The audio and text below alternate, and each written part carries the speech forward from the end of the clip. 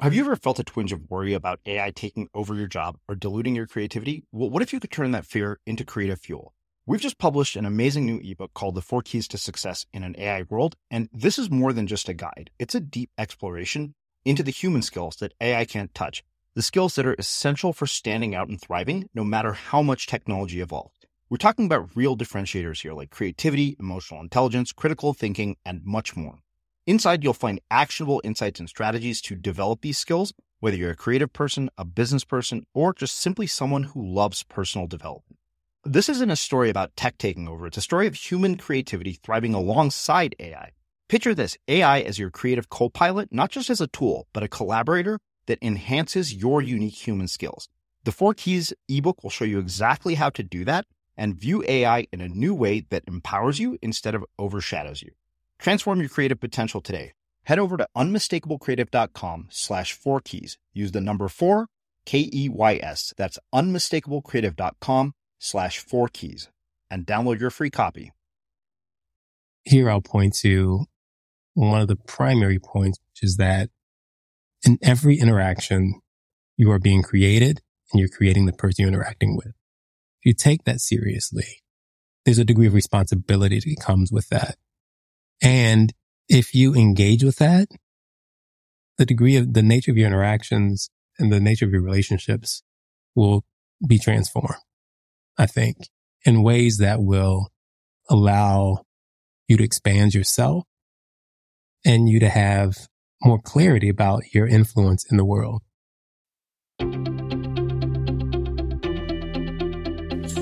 I'm Srini Rao, and this is the Unmistakable Creative Podcast, where you get a window into the stories and insights of the most innovative and creative minds who've started movements, built thriving businesses, written best-selling books, and created insanely interesting art. For more, check out our 500-episode archive at unmistakablecreative.com.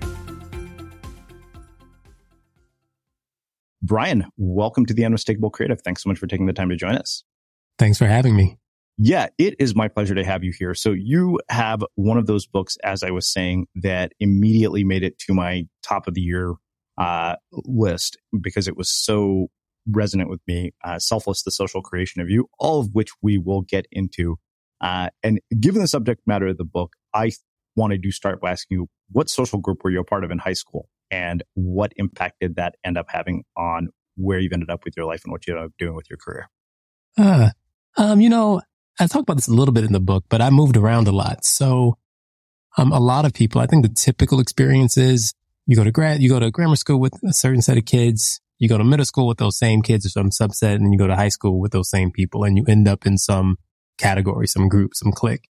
That was not my experience. So I went to, 6 different schools before college and 2 different high schools.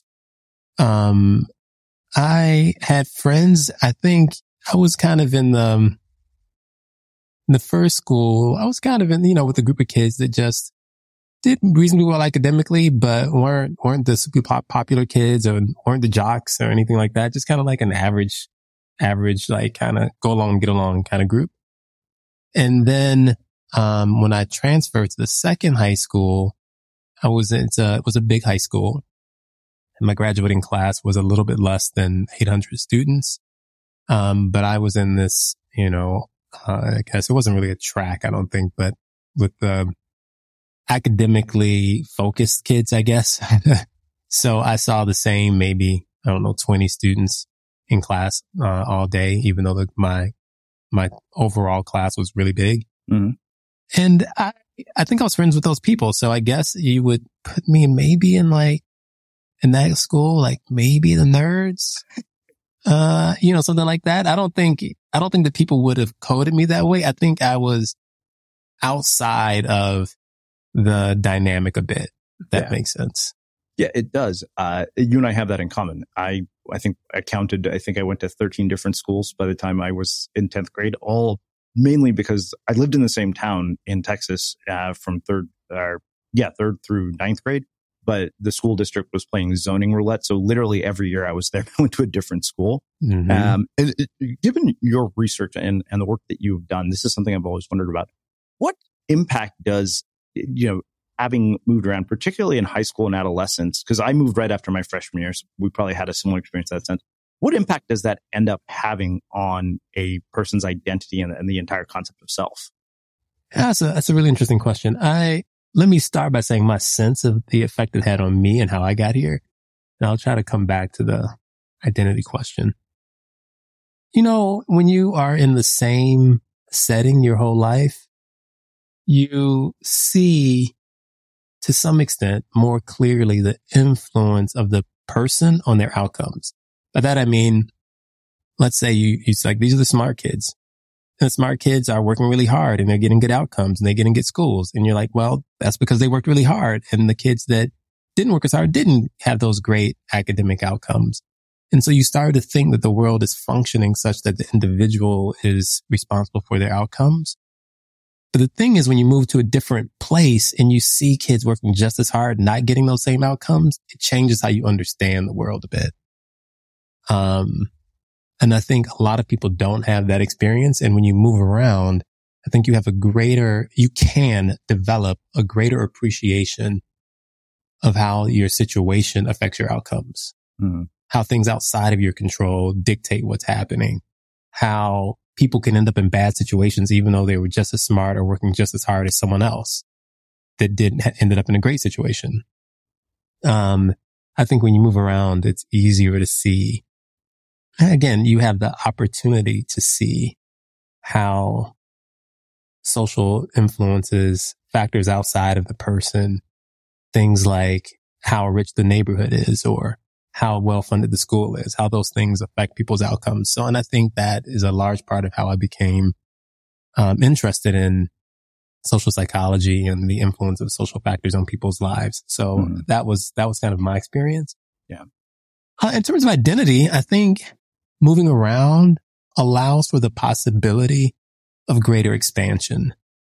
So a more expansive self is possible, I think, because if you read the book, you know that I think relationships and interactions construct us. And so greater diversity in those relationships and interactions lead to, I think, the easiest way to say it is a bigger, more diverse self.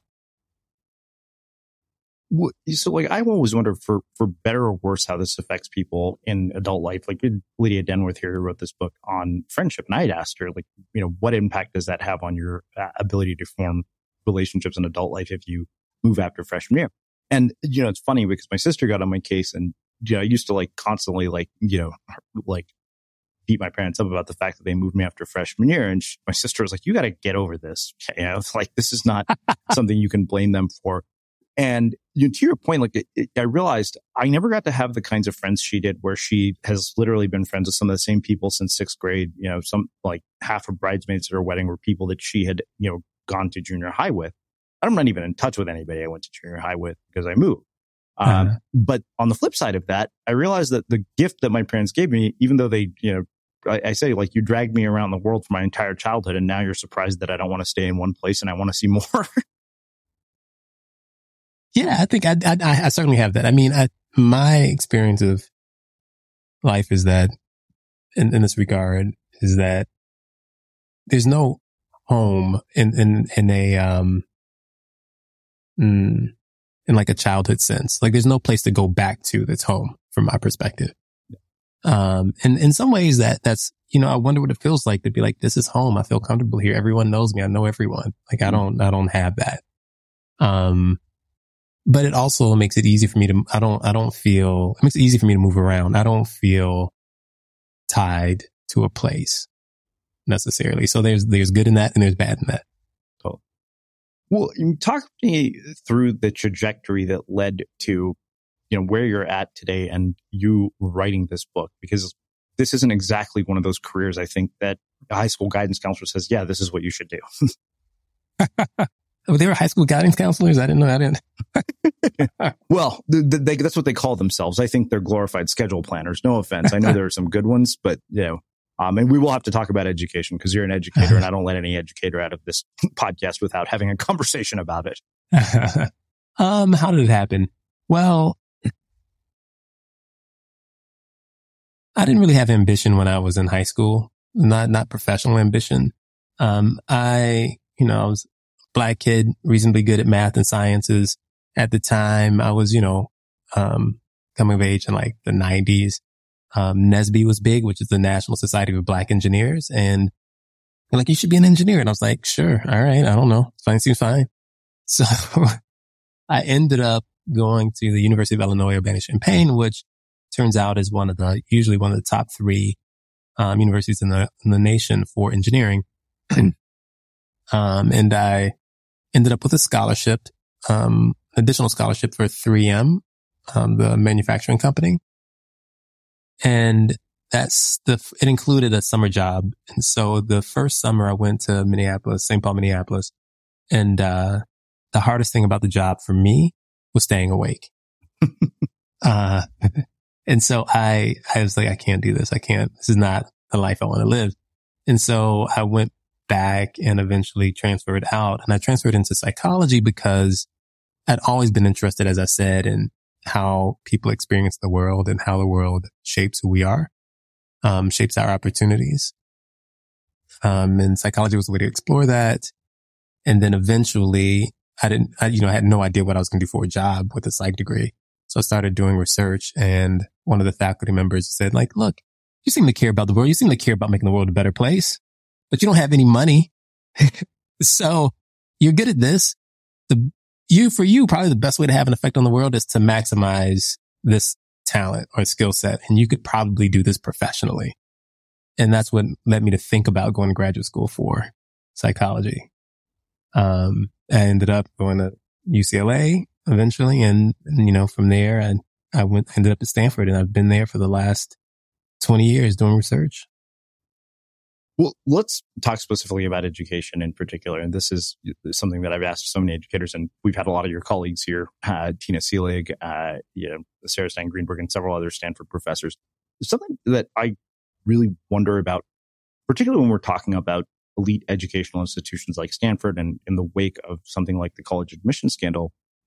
If you were tasked with redesigning the system from the ground up, what would you change about it? What is good now that we should keep, and what should we get rid of, and how should we change it? I can't believe I'm going to say this, but I will. This is if people who know me will understand, this is a strange thing for me to say. I think universities are getting a bad rap. I think that on one hand, what is great about universities is they do provide the opportunity to explore the world. Like, if you come to a university, and this is not, forget the elite universities, most all universities, I would say, in colleges. So I'm going to assume that we're talking about reasonable institutions, which are the majority of them, I'm going to suggest.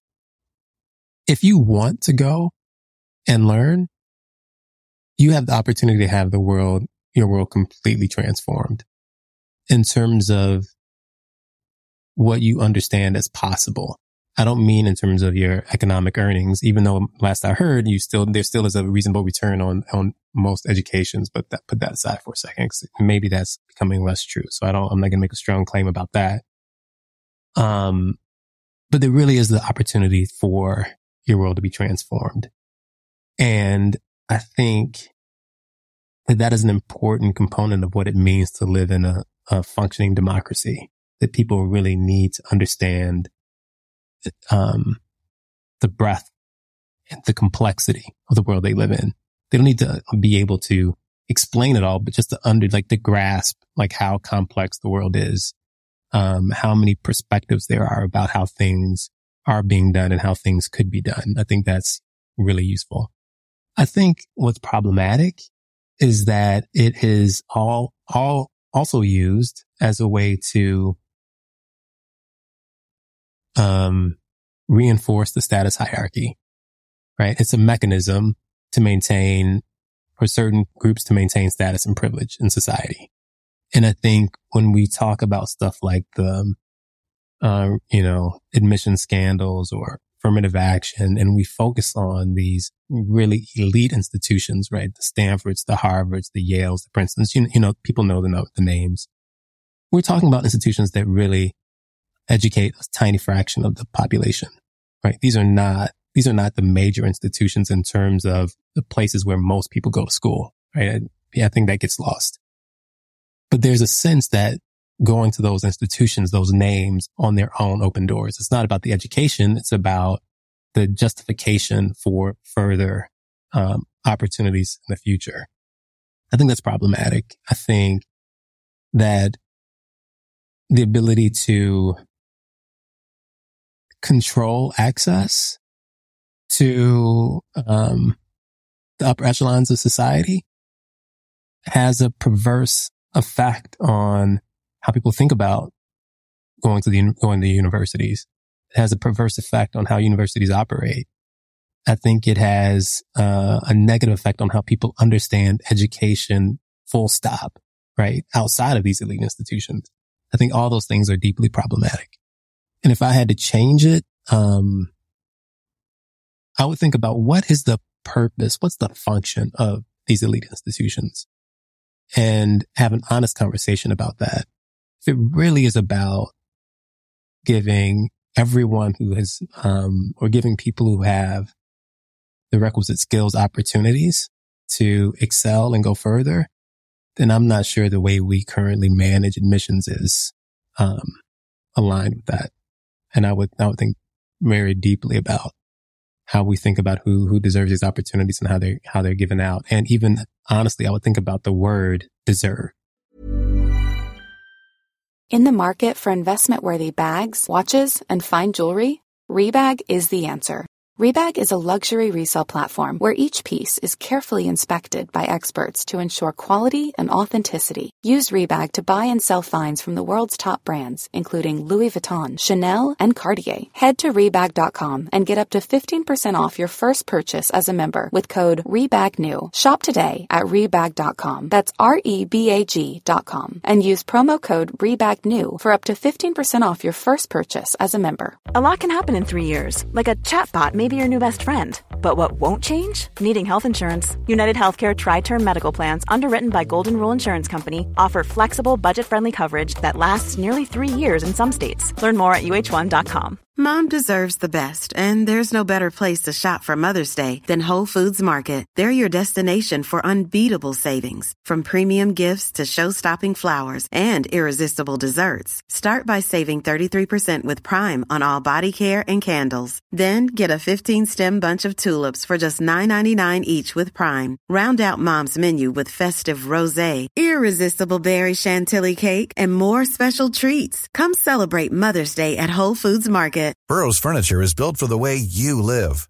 From ensuring easy assembly and disassembly to honoring highly requested new colors for their award-winning seating, they always have their customers in mind. Their modular seating is made out of durable materials to last and grow with you. And with Burrow, you always get fast, free shipping. Get up to 60% off during Burrow's Memorial Day sale at burrow.com/ACAST. That's burrow.com/ACAST. burrow.com/ACAST. Planning for your next trip? Elevate your travel style with Quince. Quince has all the jet-setting essentials you'll want for your next getaway, like European linen, premium luggage options, buttery soft Italian leather bags, and so much more. And is all priced at 50 to 80% less than similar brands. Plus, Quince only works with factories that use safe and ethical manufacturing practices. Pack your bags with high-quality essentials you'll be wearing for vacations to come with Quince. Go to quince.com/pack for free shipping and 365-day returns. As creators, we're always on the move. Whether it's a live podcast event, a pop-up shop, or a workshop, we're constantly interacting with community, and that's where Tap to Pay on iPhone and Stripe comes in. Imagine this. You're at a live event, a listener loves your merch, or a participant wants to sign up for your course on the spot. With Tap to Pay on iPhone and Stripe, you can accept their payments right there and then, right from your iPhone, so there's no extra hardware or no delays.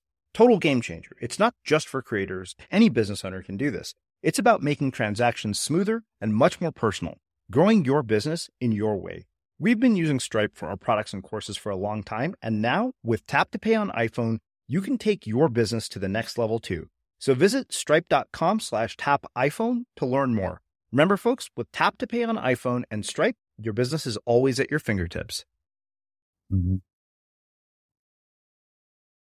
Well, you mentioned that there's this belief that these institutions open doors. And, I was a Berkeley undergrad and then I went to Pepperdine for grad school. And to a degree, they do open doors. Like I saw the doors that were open for me as a Berkeley undergrad and the kinds of companies that came to recruit there.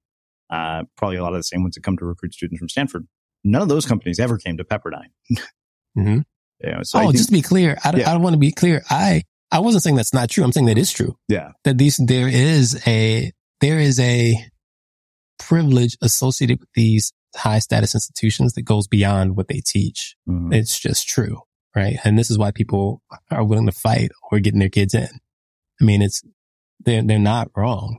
Yeah, having Harvard or Stanford or Princeton or Cal on your resume changes things. Mm-hmm. Yeah. Well, I think that actually makes a perfect segue into the book itself, because I know you talk about sort of social hierarchies, but talk to me about what led to this book. Like, what was the impetus for writing this? Why now and why this book? Well, for me, the now is interesting. So I've been thinking about these ideas, I don't know, for a decade at least. And I feel like I was just ready to talk about them in a kind of the format that a book allows, like kind of more an extended, discussion of the ideas. In terms of the why now, like I think the book ends up being, I hope that it's really relevant to a lot of things that are going on in the world right now. But that's not because the book is timeless, because I hope the ideas in the book are timeless, right? Mm-hmm. So when you think about how the world operates, the notion of how we understand what it means to be a self, what it means to be human, are always going to be a part of what's happening in the world. I mean, and so it doesn't, if we were talking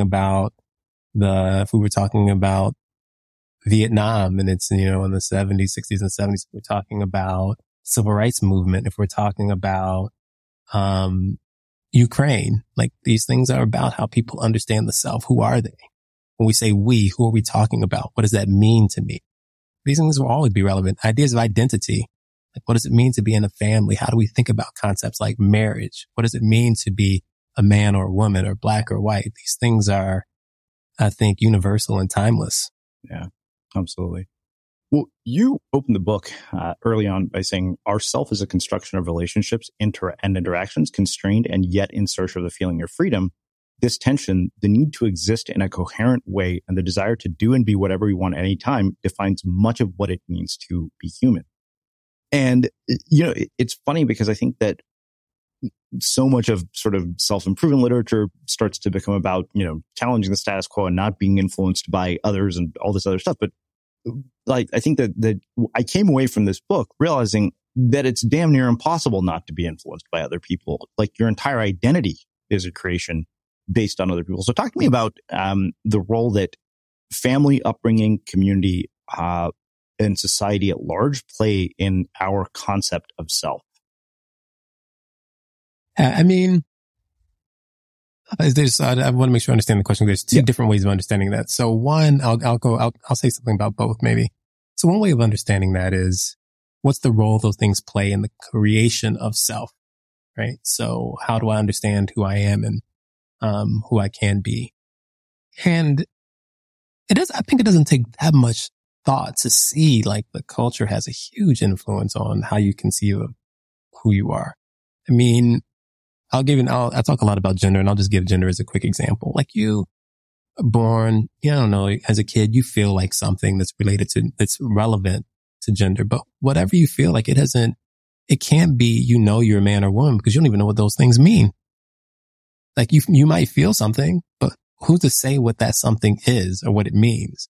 Like, that comes from making sense of what the feeling means in the context of your culture. And in that way, your culture is telling you who you are, right? It's not that there's no discovery, there's creation, right? That's a different way of thinking about it. When you think about your family, like things like, political ideology, like hugely affected by your parents' ideology, of course, right? I mean, the evidence of the impact of the zip code you live in terms of all sorts of outcomes in your life, right? There's just, the evidence that the situation you're in, influencing your outcomes is overwhelming. And at a psychological level, like this idea that you just are you is nonsensical and it doesn't take that long to see it. If you like, what would that even mean? Like, how do you know who you are? How do you make sense of your ethnicity or your class or your gender? These things that people feel like emanate from them in some way. Mm-hmm. You ask me what clique that I belong to or what group that I belong to in high school. Like, I mean, who accepted me? How did I even know to answer that question? When I thought about it, I had to think about how other people thought about me. Mm-hmm. So this concept of self as somehow, sui generis, like you just generated it from nowhere, that it just was in you. I just think that's a hard thing to hold on to. It starts to look very mystical very quickly if you push on it just a little bit.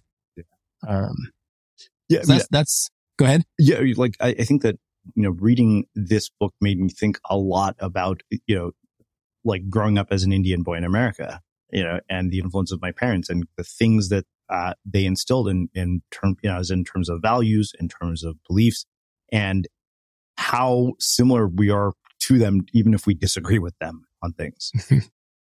Yeah. I mean, it's hard to escape. And I think almost impossible to escape the influence of the people around you. And something else I say in the book is most people honestly don't want to. Right? If you think about what it would mean to be completely free, to be unaffected by the relationships in your life, to be unaffected by the people you interact with, that's not really what people want, is my argument. Yeah, I mean, that would seem like almost sociopathic behavior. Exactly. And it would be inhuman, honestly. Like my argument is that to be human requires being with other people. There's no way to be human without being with. And I mean like that being, like existing with other human beings. There's no other way to be human. Well, one thing that I think that really caught my attention was how much you talked about race. And there's one quote in particular that stood out to me. You said, in the United States, what comes to mind when you imagine a professor does not align with mainstream social depictions of Black people. When I first walk into the classroom, people don't always assume I'm the professor. I also have to reconcile my identity as a Black man with my identity as a professor, because I have to manage the relationships that constitute these identities. I'm keenly aware that my social status as a professor at a prestigious university is higher than my status as a Black man. So maybe want to ask you, one, in what your own parents taught you about race, what it means to be Black in America, and then also like how this whole idea of sort of a socially constructed self impacts our stereotypes. Yeah. I mean, my growing up, it was not an uncommon thing for Black families. It was like, look, the reality is you're going to have to be better to be seen as good. That's just what it is. That was kind of the extent we talked about race. It was some version of that I understood that the world is not fair. People aren't going to see me and recognize like, oh, he's talented, and that's it. Like there's going to be, there's going to be a higher bar for me. So that was kind of how I was raised and how I thought about race, at least as it came from my family, my parents. And like, how does it affect stereotypes? I think one way to understand stereotypes is that people who aren't in the group generate an idea of what the group is. And that is a phantom.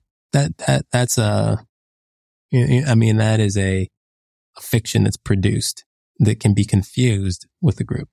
So that's one. So I think that the stereotypes that people generate of a group are more indicative of the needs of the group that generates the stereotypes than of the group that is stereotyped. In terms of being in the group, so, what does it mean for you to be, if you think of yourself as Indian American, and I think of myself as a Black American, what does that mean? And I think people that are in the groups sometimes care about the stereotypes or care about how the group is understood because they need the connection to the group. they need to see themselves as a part of the group. So the way they understand the group dictates in some ways who they are. That doesn't mean that they have to accept negative stereotypes that are imposed from outside of the group, but to the extent that the group defines the meaning of Indian or Black in a particular way, if you want to be a part of that group, if you want to feel embraced by that group, then you have to find a way to conform to or engage with the group's beliefs about what it means to be a member of that group. Mm-hmm. If I remember correctly, you tell a story about being pulled over by the police in the book and that whole interaction. Uh-huh. Can you tell us about that as it relates to this? Because I think that was such a, that just stood out to me so much. Yeah. So I won't go into all the detail, but I'll just say that when I was a teenager in Chicago, again, it's like probably early 90s at the time. The police in essence were harassing me, even though I was doing nothing. I literally was waiting for my friend to come out with his friends so we could get a haircut. So I was sitting in the car just waiting. And at this time, again, like keep in mind, like I'm a really at least accomplished high school student in terms of my grades. I'm no threat to anyone. I'm not doing anything bad. I'm just sitting there.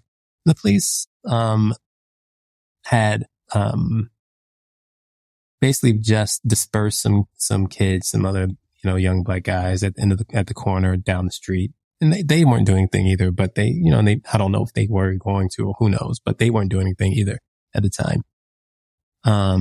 When they came to harass me at one point, they asked could they go through my pockets. They took me out of my car. They searched my car illegally because there was no cause. And then they ask could they go through my pockets, and I say no. They say, well, if you don't let us go through your pockets, we'll take you to jail. And I say, I guess you're gonna have to take me to jail. And they took me to jail. They took me to jail, and I was there until 2 or 3 in the morning. My mom came and got me. When I tell that story in the book, what I point to eventually is that people are most disturbed by the impingement on my physical freedom. They put me in handcuffs. They put me in the back of a car. They took me to the police station. They handcuffed me to a wall. They, fingerprinted me, took my photo shots, and then put me in a holding cell. Like that is really disturbing to people. But part of what I point out in the book is what they also did is, in that interaction, I was not a high achieving high school student, right? In that interaction, I was a potential threat to society from their perspective. That also was in some sense an impingement on what I could be, right? They were impinging on what I could be in that moment. In that interaction, that's what I was made into in that interaction. And I also highlight that they saw themselves, I'm sure, as righteous agents of the state doing their job. And I saw them as corrupt agents of the state.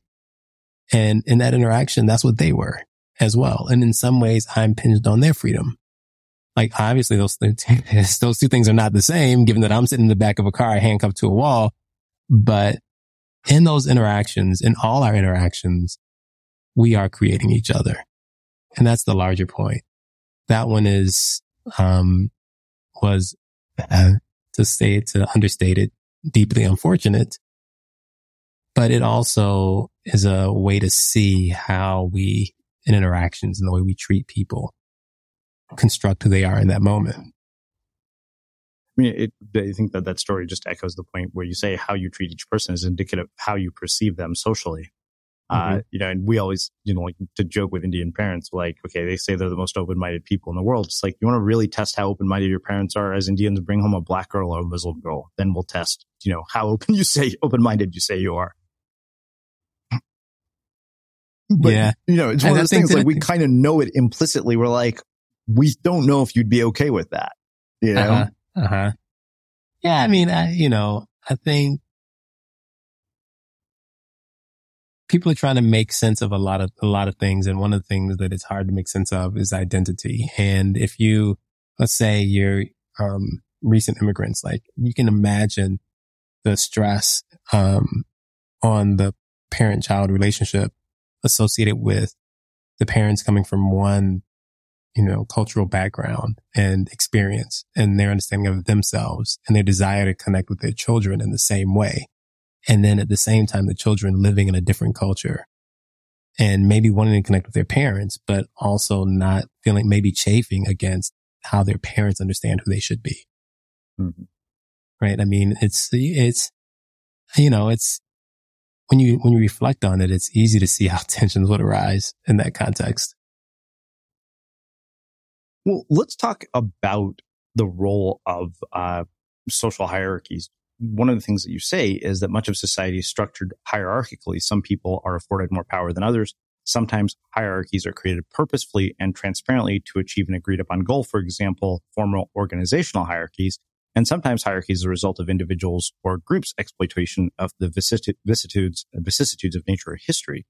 And, you know, I think that speaks to, you know, sort of what we were talking about earlier in our conversation about elite institutions opening doors. But how does that play a role in this idea of self? Because, you know, I think that one thing that I realized was that whether we want it to happen or not, is that these social identities that are created also impose limitations on us. Yeah. I mean, to be clear, that ends up being separate from hierarchy. So every identity, high status, low status, privileged or not, imposes limitations, right? That is the nature of identity. It creates a boundary, right? It says who you are. And in saying who you are, it also says who you are not or you can't be. So I think every identity is a constraint in some way. Human beings also desire to be respected. They desire to feel valuable in their social setting. And you could argue this evolved for a variety of reasons. But from my perspective, it doesn't really matter why that's true. It's just, I take that as a starting point, as an assumption that people value being respected in their group. And being a low status member of society or of a group that you must engage with comes with, costs is what I would say. Everyone is constrained, but there are additional costs associated with constraint that, confines you to a low status position. How would you like to look 5 years younger? In a clinical study, people that had volume added with Juvederm Voluma XC in the cheeks perceived themselves as looking 5 years younger at 6 months after treatment. Look younger, feel like you. Add volume for lift and contour in the cheeks with Juvederm Voluma XC. Reverse signs of aging by adding volume to smooth laugh lines with Juvederm Volure XC. For important safety information and to find a licensed specialist, visit Juvederm.com. That's JUVEDERM.com.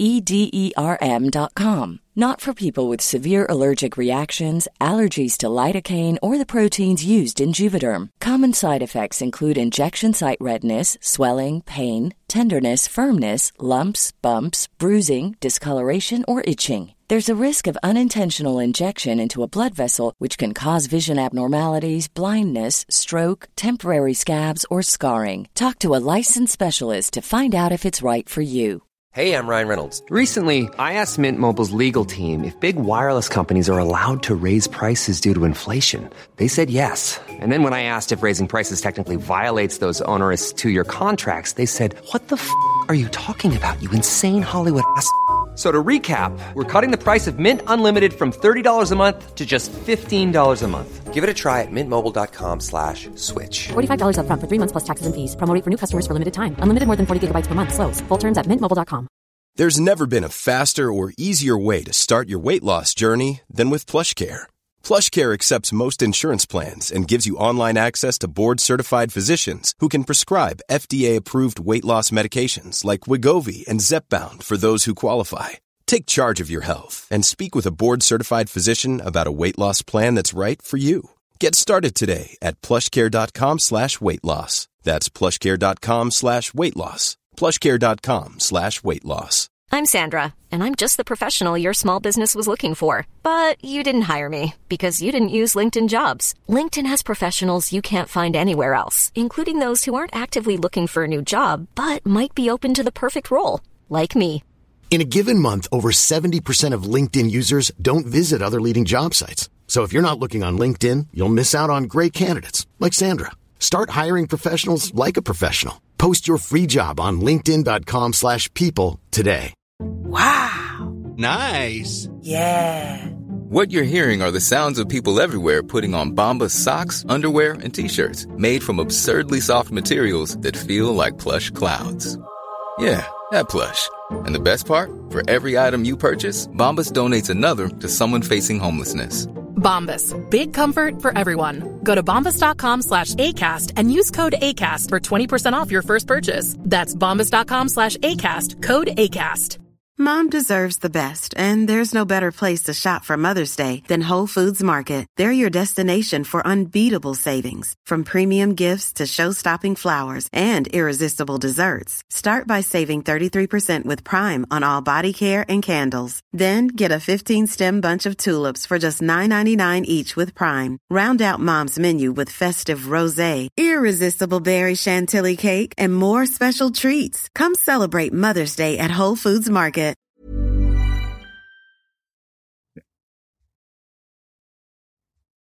So the thing about that I think is interesting is you allude to certain self-improvement books, and I think that there is this innate desire for people to better themselves, and part of that potentially includes changing, whatever their sort of social status is. It's like, why do people want more money in order to have more status, which buys them? It's funny because you realize at a certain point, like all these things that people think that they want that money will give them are actually all status symbols. And ultimately, the end game is interesting because that's where you end up, is with more status. And the reality is that, higher status opens more doors. It certainly does. I mean, there's also just there's at some level, there's a pure material need, right? Like at a lower level. But the people that are listening to this probably are well beyond that. Like the desire for money is generally not, for most people in the States, not everyone, but for most people, not basic minimal needs. And once you get beyond that, I mean, of course, there's more material comfort that can be achieved, but often it's about, I think a lot of it does become about status. Who are you? Who are you relative to other people in your community? That's meaningful to people. It matters.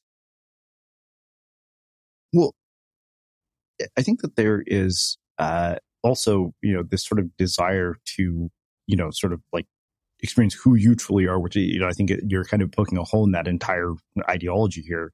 And one thing that you say is that you cannot be completely free in any relationship, but you can't know or be yourself without them. This leaves you with a stark choice, which is really no choice at all. If freedom entails infinite possibilities of being, you can't be completely free and have a self. So I think the question becomes like, we all have the things that we want. We, want to express our own desires and needs. And yet that has to happen within the context of a social reality. Yeah. I mean, I think this idea of freedom, it's an interesting one. It's, philosophically very, very complex, right? And I don't get into all of that in the book. I'm not a philosopher. I'm interested in it. But the technicality of discussions of freedom is pretty intense for people who are interested. It's not that hard to find it if you want to go and read some stuff about it. But I think what most people mean by freedom, and even this, by the way, is challenged, by philosophers. Like, what do people mean? But I think what most people mean is to be able to do and be what they want to do and be without it mattering what other people think or what other people do. And that, they're wrong. That's not what they want at all. I just don't believe that's true. I mean, I get the appeal of it when it's said that way, but it's, misguided, I think. What people really mean is they want benign influences. They want to feel like they can decide which influences matter and which ones don't. And there, I just think that's just not the way things work. I just think you might want that or not want that, but it doesn't matter because you're not getting it.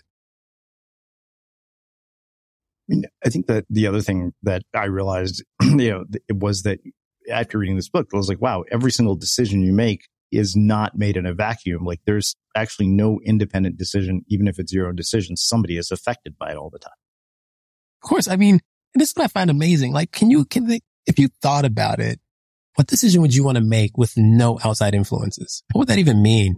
What does it even look like? I mean, because if it's random, that's not really a decision either, right? There's no you in that. So what does it look like to make a decision that's completely free of all social influences, but is not random? What does that even mean? What does that look like?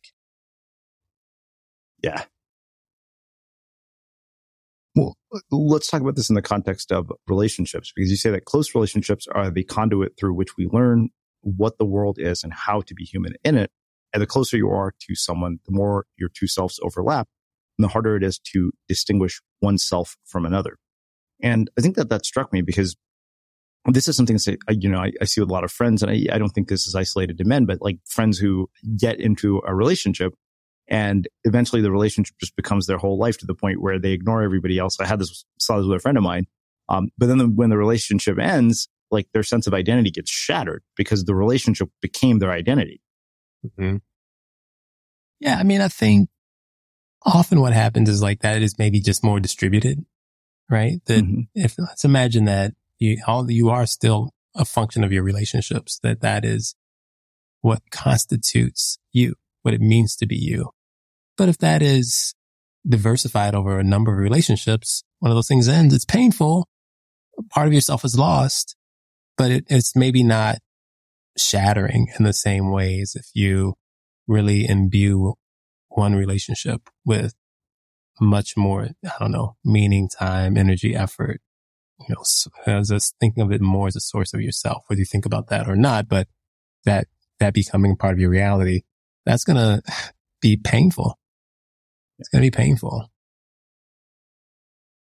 Well, let's talk about the role that both institutions and social groups play, because one of the things you say is that social identities take us beyond the immediate intimate connections we have with the people we see every day. In the grand scheme of things, our individual lives are small, but social identities allow us to transcend these limits. You cannot have a social identity without that are created by ties among and mutual recognition of these ties. So talk to me about that idea of the idea of transcendence. Yeah. I mean, one of those things that seem strange, but when you reflect on it a bit, it's like, oh yeah, of course. What does it mean when you say, if someone says they're an American, what are they telling you? What is that? What are they trying to tell you? Are they just trying to tell you that they live in the United States? Certainly not. They're saying something more than that. And what it tells you is they're connecting to something larger than themselves. That they feel like a part of who they are is something, the concept of America, other people who are American, who they think of as American, right? The idea is a part of who they are. That's transcendence, right? That's bigger than their individual self. That's more, that's a connection to people who they will never meet. That's a willingness to defend an idea that is really just an idea that connects people. And there's some evidence for it. And this is, there's empirical evidence in this. Like when people are confronted with or have subtle thoughts of their own imminent demise, their own death, to the extent that they connect to something like America, they tend to believe that America will exist for a longer period of time, like thousands of years longer than people who aren't thinking about their death. Right? Why? Because they believe that if America persists, they will persist. Part of what they are, part of who they are is America. That's transcendence, I think. Yeah. Well, that makes me wonder one more thing about identity. So I've had a lot of former professional athletes here as guests. And one of the things that always struck me about them is that for so much of their life, up until they finished the sport, being an athlete in that sport was effectively their identity. And they always tell me that the hardest thing about coming out of that is basically the sense of like the loss of identity that occurs in trying to create a new one. So what's going on there from your research? Like, what does that tell us? Yeah, I think that most people should, I don't know. Most people don't have quite that in sense of experience, but And this connects back to your point about your friend who was like completely enmeshed in this relationship. When that relationship ended, they were shattered, right? Their sense of self was shattered. You can make the same kind of claim for connection to your sport, right? Everyone sees you through that lens. You see yourself through that lens. You spend most of your waking life up to that point thinking about that sport, playing that sport, doing things that are adjacent to that sport, training. Like you see yourself through that lens. You feel connected to other people who play that sport. You might feel connected to the history of that sport. That is a very, what would I say? Let's say limiting. It's not exactly right. It's a very tightly constrained way of making sense of yourself that also can be very comforting. But when that is gone, like what now? Like what are you left with? Right? What other aspects of relationships, identities do you have to make sense of who you are, how you exist in the world, how you should think about yourself in the world? Like when those things are, those kind of relationships are severed or broken, it's got to be really tough, right? It's got to be really hard to reconstruct a sense of self that has the same degree of clarity as you had before. Well, so one other thing I wonder about is you allude to several self-improvement books like The Secret. And it's funny because, so many people listen to podcasts like this one and read books, like yours and other books, really trying to create some sort of change in their life. And I know that you said, identity is something that is fluid throughout your life. Like, I think that the person I am at, 45 is way different than the person that I was at 22 or 21. And I'm sure I wouldn't get along with my 21-year-old self very well. But the thing that, I kind of wondered is like, okay, well, obviously, the reality we experience is a social creation. We're not free of our social influences. And yet I think that one of the things that I find with people who are able to accomplish sort of extraordinary things is that they are either able to overcome that social programming that holds them back. I'm realizing that from reading your book that there's no way that it disappears altogether. As I'm talking to you, I'm realizing, okay, there's literally no way that my parents' influence is not going to shape how I end up in life and what I end up doing. But I think that that's such a pervasive message in so much of this sort of self-development literature of overcoming the sort of messages from the world around you. So talk to me about that in terms of identity, because it's kind of like at a certain point, I was like, oh, is this all this self-improvement for nothing? I tend to be down on the self-help kind of industry a bit. And I mean, you read the book, so you've seen that, because I say that some of that in the book. Well, it depends on what we're talking about. So this idea that like, oh, the world is preventing you from being your true self, like that stuff, I don't have any patience for that. Mostly, I think that's nonsense. That's not to say that the world doesn't hinder you or the world doesn't impose limits that maybe you should try to overcome. It just this idea of there's some true self in there. I'm like, where is that? What are we talking about? What is that true self? I think that's the part where I push back against some of the self-help stuff. A lot of stuff I feel like a lot of self-help stuff to me seems pandering. Mm-hmm. It seems to tell people that they're incredible and they could be even more incredible if only they could get rid of those people they're holding them back. Yeah. And I'm like, I get it. I like that. I like to think of myself in that way too, but I feel like you're selling me something. Mm-hmm. And I don't, I don't think I'm not interested in pandering. And if I was, I don't think I'd do a great job. But that's maybe a shortcoming of mine. My thing about the book, one, there's two answers about how you should think about this if you're trying to improve your life. One is, I always find it a little surprising that people can be really interested in things like, I don't know, like when the new telescope came online, like what we could see in outer space. It was amazing. People were really into it. or we learn something about an era in the history like 50 million years ago, or these fossils, like people are really interested in. And nobody asks, what does that have to do with my life? What am I supposed to do with this? Why should I care? No one asks. It's fascinating. People want to understand it. It's interesting. But when you start talking about the self, unless you can tell people what they can do with it, they're uninterested. I find that amazing. I find that really amazing. Like what there in the universe right now, there is nothing as complex, I'd argue, as humans and the interaction among humans. Right now, there's nothing that we engage with that's more complex and presumably more interesting to humans than what it is to be human in our existence with each other. You could also argue in the broader environment, but you get what I'm saying. Yeah. And so my first answer is, doesn't it just blow your mind to think about what it is to be human? Isn't that enough?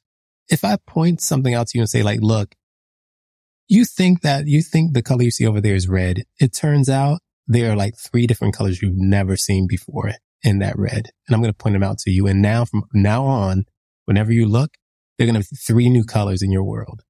Would you be like, why do I care about that? I think you'd be like, I just expanded the world you live in. And often when I think about the book, when I think about educating people generally, like that's really my goal. My goal is to say like, I want the world to be a bigger place for you. I want you to see things after we talk that you didn't see before that were always there. Now, what you do with that, I'm not prescriptive. I don't know what you're going to do with it. Mm-hmm. And it's not my job in my mind. And I'm not focused on trying to figure out what to tell you to do with it. So that's the first answer. Yeah. The second answer is, if you take seriously what I say in the book, and here I'll point to one of the primary points, which is that in every interaction, you are being created and you're creating the person you're interacting with. If you take that seriously, there's a degree of responsibility that comes with that. And if you engage with that, the nature of your interactions and the nature of your relationships will be transformed, I think, in ways that will allow you to expand yourself and you to have more clarity about your influence in the world. So I don't know if that is more, people prefer that, but that's the second answer. Like if your experience of life will change if you really if you take these ideas seriously. Yeah. It's funny when you're talking about that idea of, like just how marvelous it is to be human. I was thinking about this interaction I had with my 10-month-old nephew. My parents had these wind chimes in their backyard. And, we were taking care of him for the weekend because my sister was in Mexico. And it's funny because those wind chimes annoy the shit out of me all the time. Like, I'm always like, I want to take these things down. And so I took him outside and he basically swings one of them really hard. And every time we went out for the rest of the weekend, just to watch how mesmerized he was by the whole thing. Like, I never saw anything like it. I was just like, wow. And that's the thing I think I'm realizing when I see the world through his eyes, like the mundane becomes so magical. Mm-hmm. And I feel like, that's kind of what you're saying in a lot of ways here. Yeah. I mean, I love that story. I love that story. I mean, it's one of the things that I talk about is, there's this physicist, Carlos Rovelli. He has one book about time, and in that he points out that there's clear evidence that time moves faster at your head than your feet. Do you know this? I don't know that. I've heard of Carlos Rovelli, and I've always thought about like why time moves fast with age, and then I finally did the math and understood it. Like that was my way of coming about it. I was like, oh, now it makes sense. But it's like, here's the thing that's weird though. Like it's not just that. Yes, that's interesting. But it's also literally, if you're on a mountain versus your sea level, time moves different. Like time is different. Like time is moving at a different rate. Like the physics of time, like not your feeling or thoughts about it. No, literally it's moving at a different rate in the mountains than it is at sea level. And that is like crazy. And physicists can demonstrate this. They have experiments that can show that time is moving differently, depending on your elevation or your closeness to the earth. I'm like, I don't need to know. I don't know. What am I going to do with that? I don't know. But wow, that I live in a world where that is true is amazing to me. Right? That you can live in a world where those wind chimes are some revelation. Why would you not want to live in that world? And why would you ever ask anybody? Why would you care if somebody provided you access to that world? Well, I want to finish up with two final questions. One is specifically related to the internet.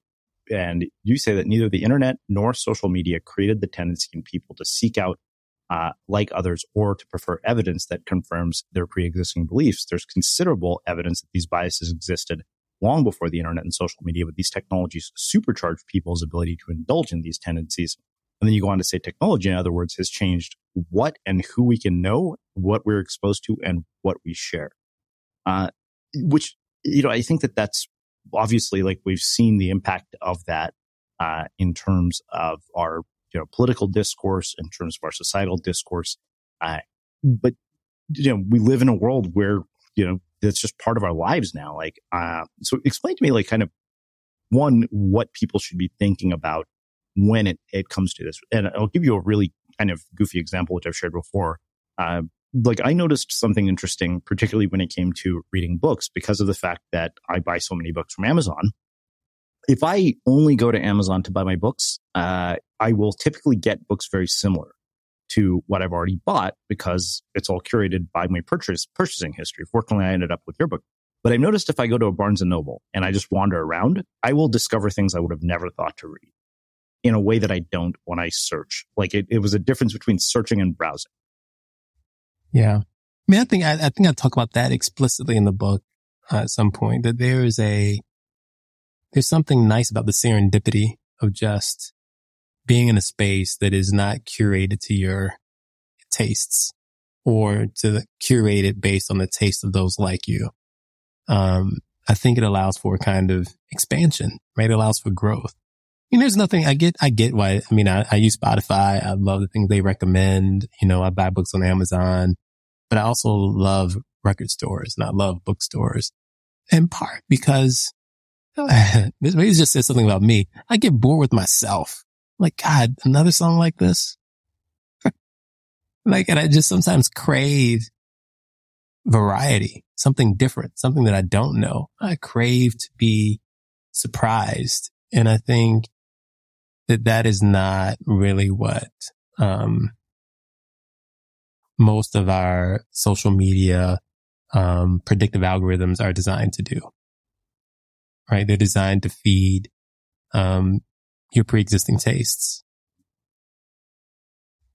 Yeah, it's funny because you're making me think about how I even go about choosing podcasts, because people always ask, they're like, what are your criteria? I was like, I don't really have criteria per se, like my personal curiosity, which book publicists hate that answer because then they can't figure out how to pitch me. And I'm like, exactly. I was like, you got to go through my filter, which is impossible to get through.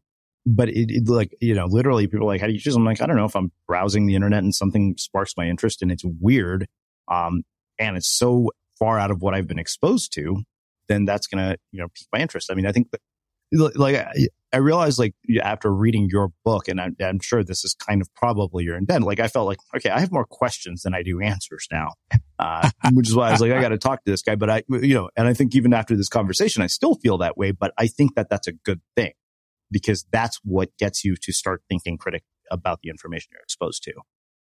I'm happy you think it's a good thing, because that is generally my goal. Like, again, I say this in the book, like, look, I'm not trying to convince you of anything. I'm not telling you what you should do.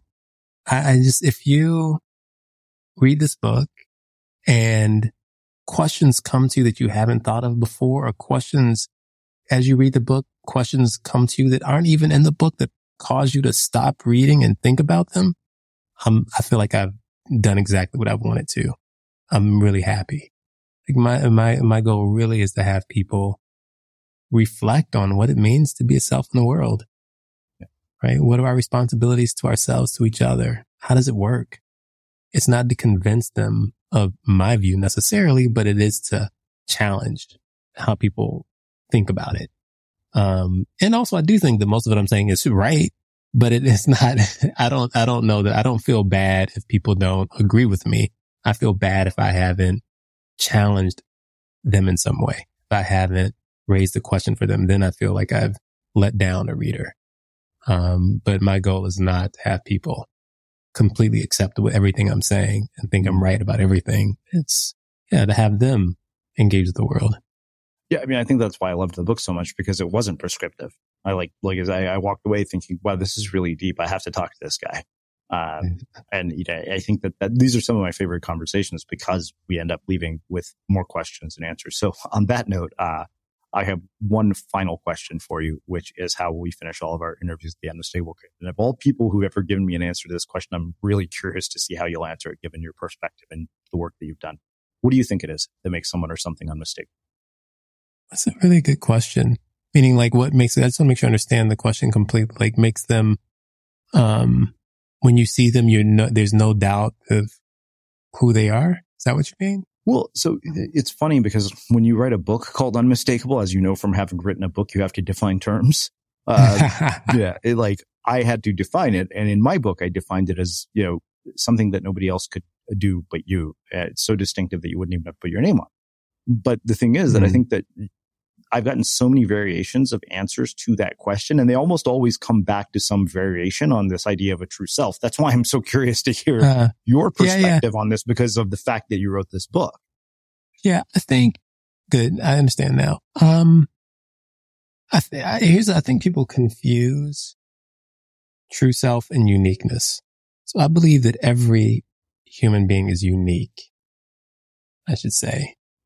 But what makes someone unique is the pattern of their relationships and interactions. That's what I mean. Obviously, they're genetically unique, blah, blah, blah. Like, I understand that. But in terms of what makes someone unmistakably them, it's the relationships that construct them. It's how they engage with people and the people they create as they go through their life. I think, I teach in a business school, and sometimes what I'll say is the most powerful thing in your arsenal as a manager, as a leader, as a person is you, right? How people feel after they interact with you. And so I think what makes people unmistakable is the seriousness with which they take their relationships and how they decide to engage with them. Like, that's the mark, I think, of every person. Like, after I leave this, how do I feel having engaged with you? So what makes people unmistakable, I think, is both the relationships that construct them and the people they construct in their interactions. Amazing. That probably is the most distinctive answer I've heard after 600 interviews. Yeah, I hope it's a good one. I don't know, but that's like I said, I mean, this is one of those conversations I think that like nobody will be able to listen to it once and get everything you've packed into it because it was so deep. I can't thank you enough for taking the time to join us and share your story, your wisdom, and your insights with our listeners. Where can people find out more about you, your work, the book, and everything else? Yeah, well, first, thank you for having me. It was a really fun conversation. So obviously my book is Selfless, The Social Creation of You. We can get it, Amazon, wherever you buy books. I also host a podcast. It's called Know, KNOW. So Know What You See. I have a website, knowwhatyouSee.com. And, this current season is going to be focused on some themes of the book. So the new season will start, I don't know, in the next few weeks, but there are 2 seasons that are already out if people are interested in that. And on the website, knowwhatyouSee.com, you can see other things that I've written and interviews that I've done and any of the kind of other stuff that I'm creating at the moment. Amazing. Well, for everybody listening, I had told Brian this is probably in my top 5 books of this entire year. And as you all know from listening, I read every single guest book and we have hundreds of them. So I highly, highly recommend this book. And for everybody listening, we will wrap the show with that. Small details are big surfaces. Tight corners are odd shapes. Flat, rounded, textured, or tall. Whatever your next project, there's a spray paint pattern that's just right. Because Rust-Oleum's new Custom Spray 5-in-1 gives you control with 5 different spray patterns. so you can tackle nooks, crannies, edges, and curves without worrying about drips, runs, uneven coverage, or anything else. Custom Spray 5-in-1, only from Rust-Oleum.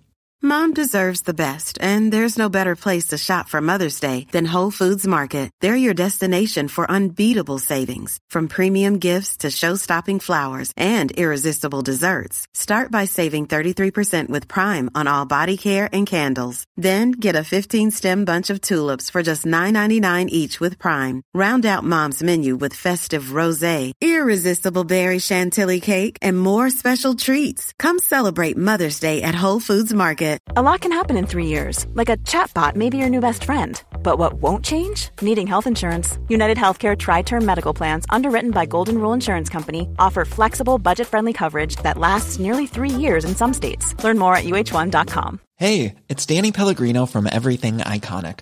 Ready to upgrade your style game without blowing your budget? Check out Quince. They've got all the good stuff, shirts and polos, activewear, and fine leather goods, all at 50 to 80% less than other high-end brands. And the best part? They're all about safe, ethical, and responsible manufacturing. Get that luxury vibe without the luxury price tag.